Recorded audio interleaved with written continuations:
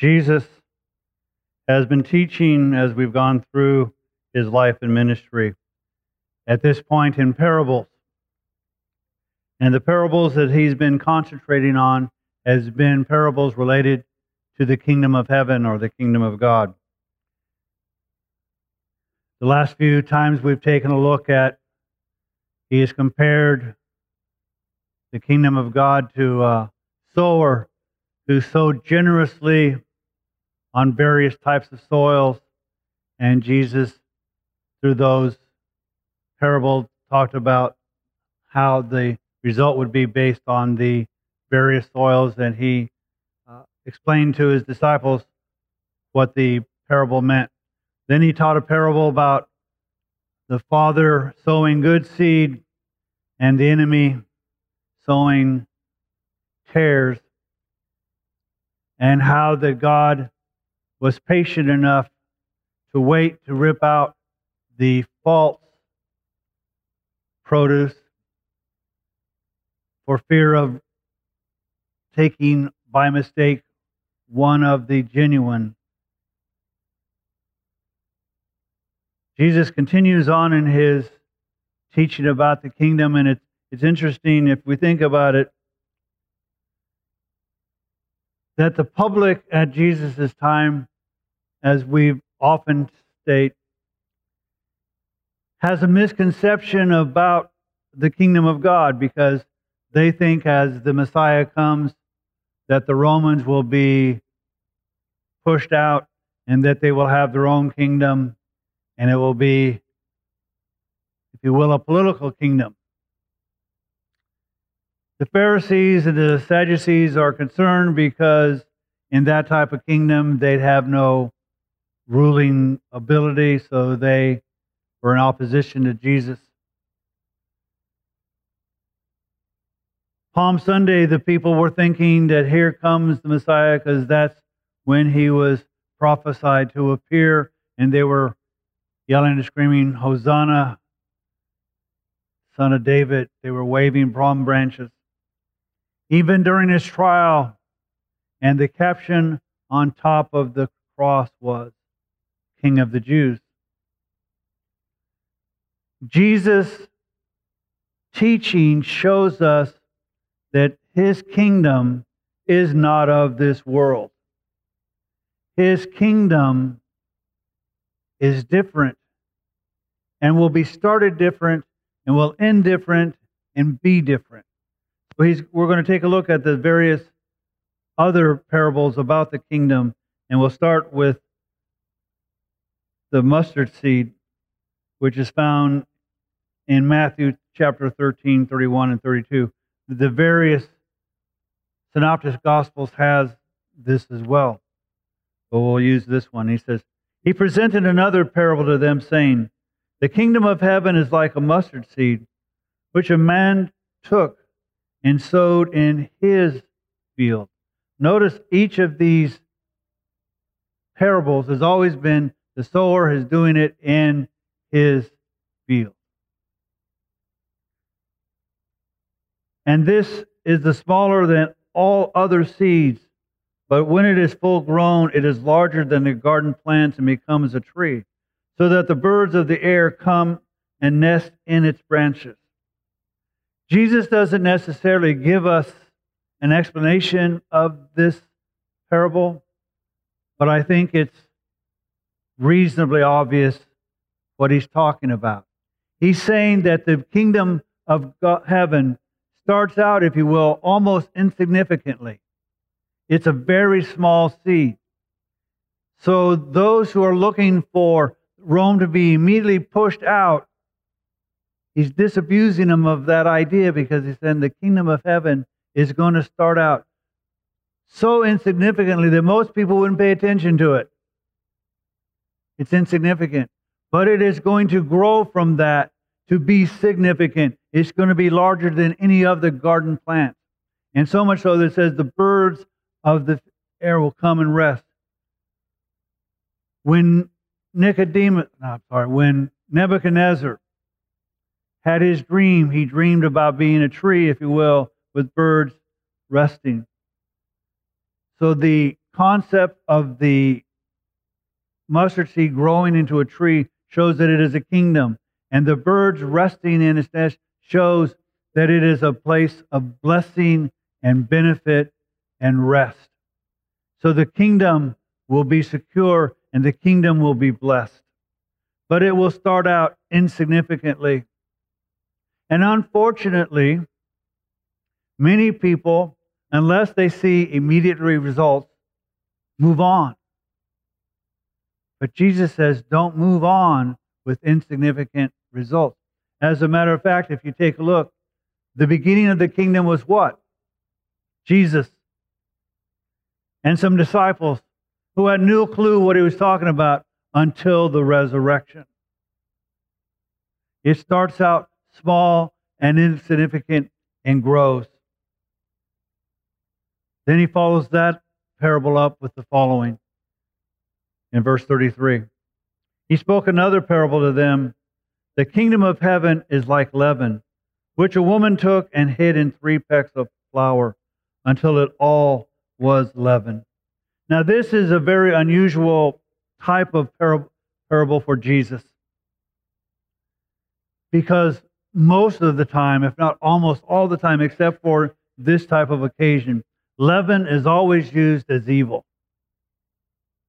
But in this, Jesus uses what's normally used as a symbol for evilness to show something. He's saying that the kingdom of heaven is, and those of you who have ever baked know that if you want something to rise, you have to have a little yeast or a little leaven. Otherwise, it doesn't rise, and it's really hard and dense and doesn't taste as much. But you don't find in that leaven. You just find the transformed baked good. And Jesus is saying that the kingdom of heaven is transformational.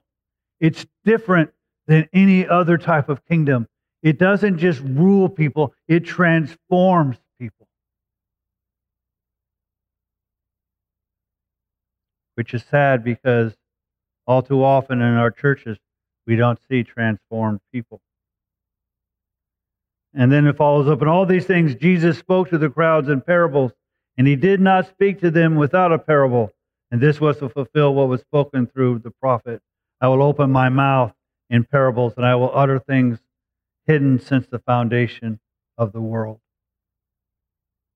And we have explained why Jesus continued to teach in parables. And then in Mark chapter 4, he teaches another parable about a seed. And we find that in verse 26. And he was saying, the kingdom of God is like a man who casts seed upon the soil. And he goes to bed at night, and he gets up by day, and the seed sprouts and grows. How, he himself does not know. The soil produces crops by itself, and the blade, then the head, then the mature grain in the head. But when the crop permits, he immediately puts in the sickle, because the harvest has come. Jesus again doesn't explain this parable, but I'll tell you what I think it says. And that in $3.75 can get you coffee at Starbucks. Is that Jesus is saying that you don't have to have a PhD in theology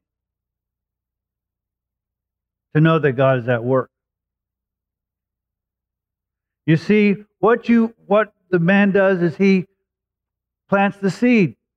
He doesn't know the biological aspects of how it germinates and how it sets out roots. He just knows that he sees it popping up out of the ground, and eventually it matures and produces fruit. And when it's time for harvest, he harvests it.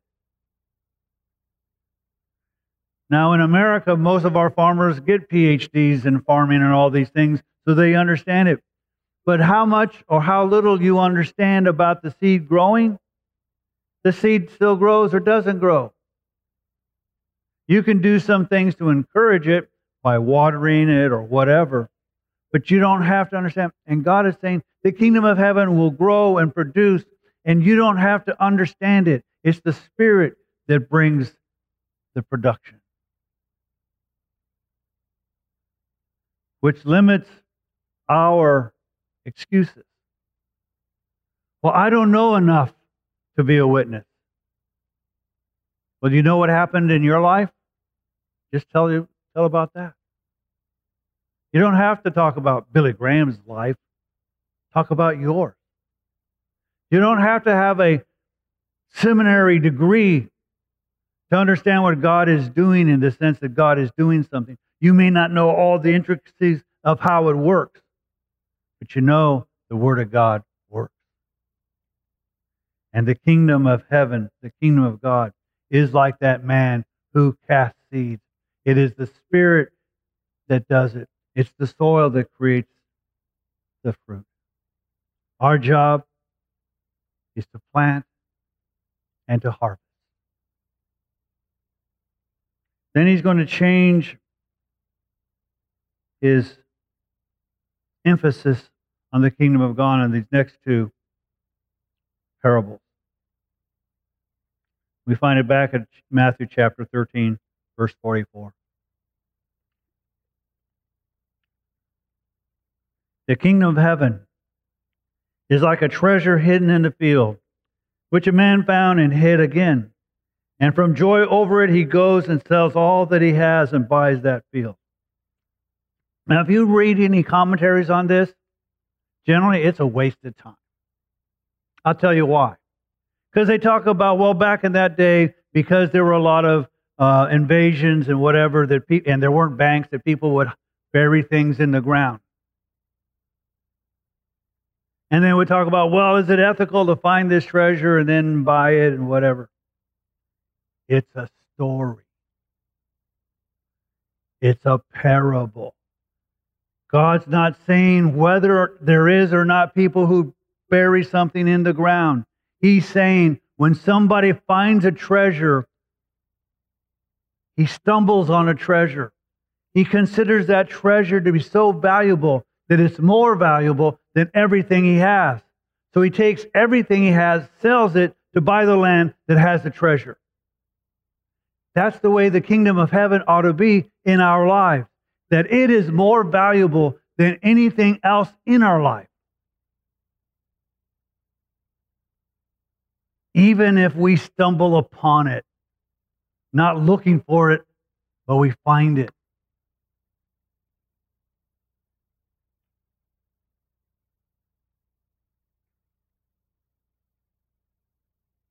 Again, the kingdom of heaven is like a merchant seeking fine pearls. And upon finding one of great value, he went and sold all that he had and bought it. Here's the one difference between this parable and the other parable. This person is looking for a particular pearl. The other guy stumbled upon it. He found it buried. How he found it buried, we don't know. It's not important. Here we see that somebody is seeking value. And when he comes upon it, he sees a pearl that has great value. And again, Jesus is saying those who seek and find will then sell everything that they have and everything that they are to acquire that pearl. So the question to us is, how valuable to us is being in the kingdom? Most of us, and again, I point the finger one way and three come back at me, so, don't think I'm accepting myself. All too often, our value of the kingdom is convenience. If it's convenient to be a believer, we will. If it's convenient to attend church, we do. If it's convenient to speak about the Lord, we do. Rather than saying, it is worth everything that I have and everything that I am. And I will trade all of that for this. Oh, we talk about being a child of God, and we generally talk about being a child of God because we think about the prodigal child and how he goes off and messes up and how we go off and mess up. If the prodigal child valued being with the Father, he'd have never left. If he valued being in the community, he would have never left.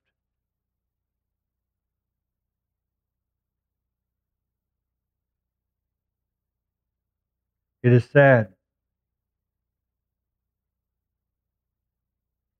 that all too many times we disciples, the world cannot tell that we are disciples because we have not valued the kingdom above all. We valued it more than certain things, but we were not willing to trade everything that is in our life for it. Now look what it costs. It says that they sold everything that they possessed and acquired it. In order to acquire this, God sent His Son, that we might be able to purchase that which is of great value. And talk about not being very business savvy. God says, I'm going to exchange this pearl of great price, this opportunity to be in the kingdom, for everything you have. That's like saying, I can buy Microsoft for $1.95. I don't think Bill Gates would be too happy with that exchange. But God is. Because Jesus has more value than all this world put together and then some. And He said, I exchanged that for your ability to be called my child and dwell in the kingdom of God. So Jesus gives us a couple of different types of parables. One to saying that it grows and becomes significant. And you may not know how it happens, but it still grows and becomes significant. I want you to think, if you will, the days immediately after Jesus' resurrection.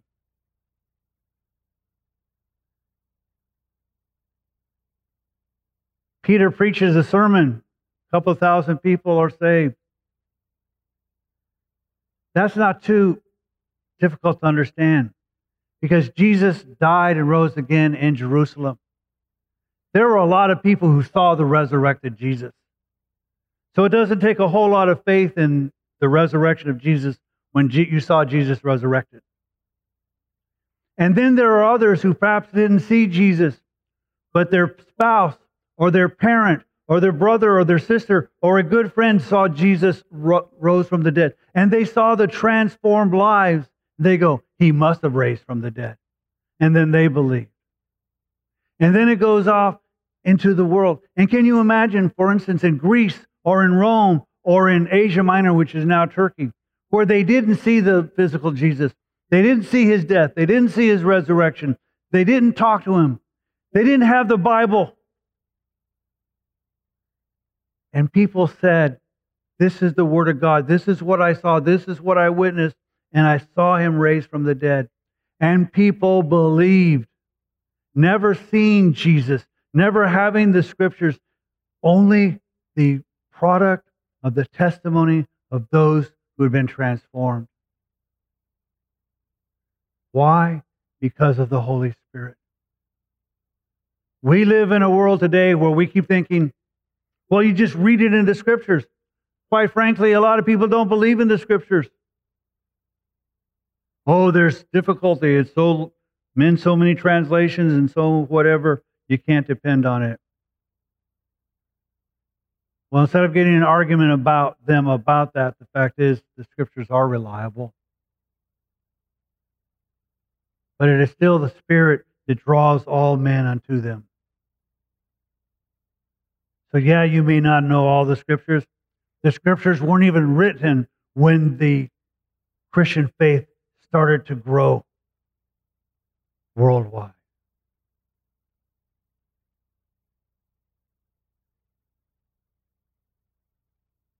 So growth will happen. But then the question again, do we come to ourselves? What value do you place in it? And unfortunately, that answer is not, oh, I place great value in it, or no, I don't place much value in it. Our answer about that question is how we conduct our belief. I can say that the kingdom of heaven is the most important thing to me, and then spend 9 out of 24 hours worried about today. Or I can be so consumed with the problems of this world that I pay little attention to the benefits of dwelling in the kingdom of heaven. And so the call is not to say, oh, Pastor Joe, you're right, and I'm sorry. And the call is not to rededicate your lives or whatever. The call is from this moment on to understand exactly how valuable your placement in the kingdom of heaven is, and to value it and not allow anything in this world to sidetrack you from that value.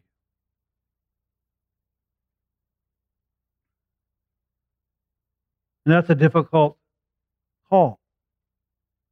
Because it's easy to walk down an aisle and say, you're right, Pastor Joe. I haven't valued the kingdom like I should. I'm going to from now on. And then walk out and no one knows. It's much harder to say, my life not be what I want it to be. And it might not have as much value as I think it ought to. But God offered me an offer I can't refuse.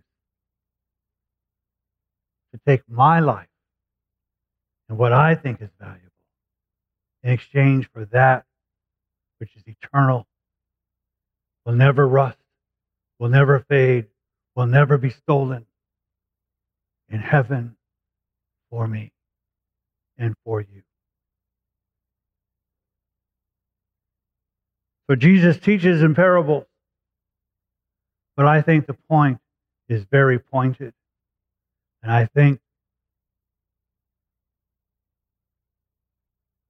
you have to be pretty dense not to see his point. So in a moment, we are going to sing a song, Build Your Kingdom Here. And I want us to sing that with two understandings.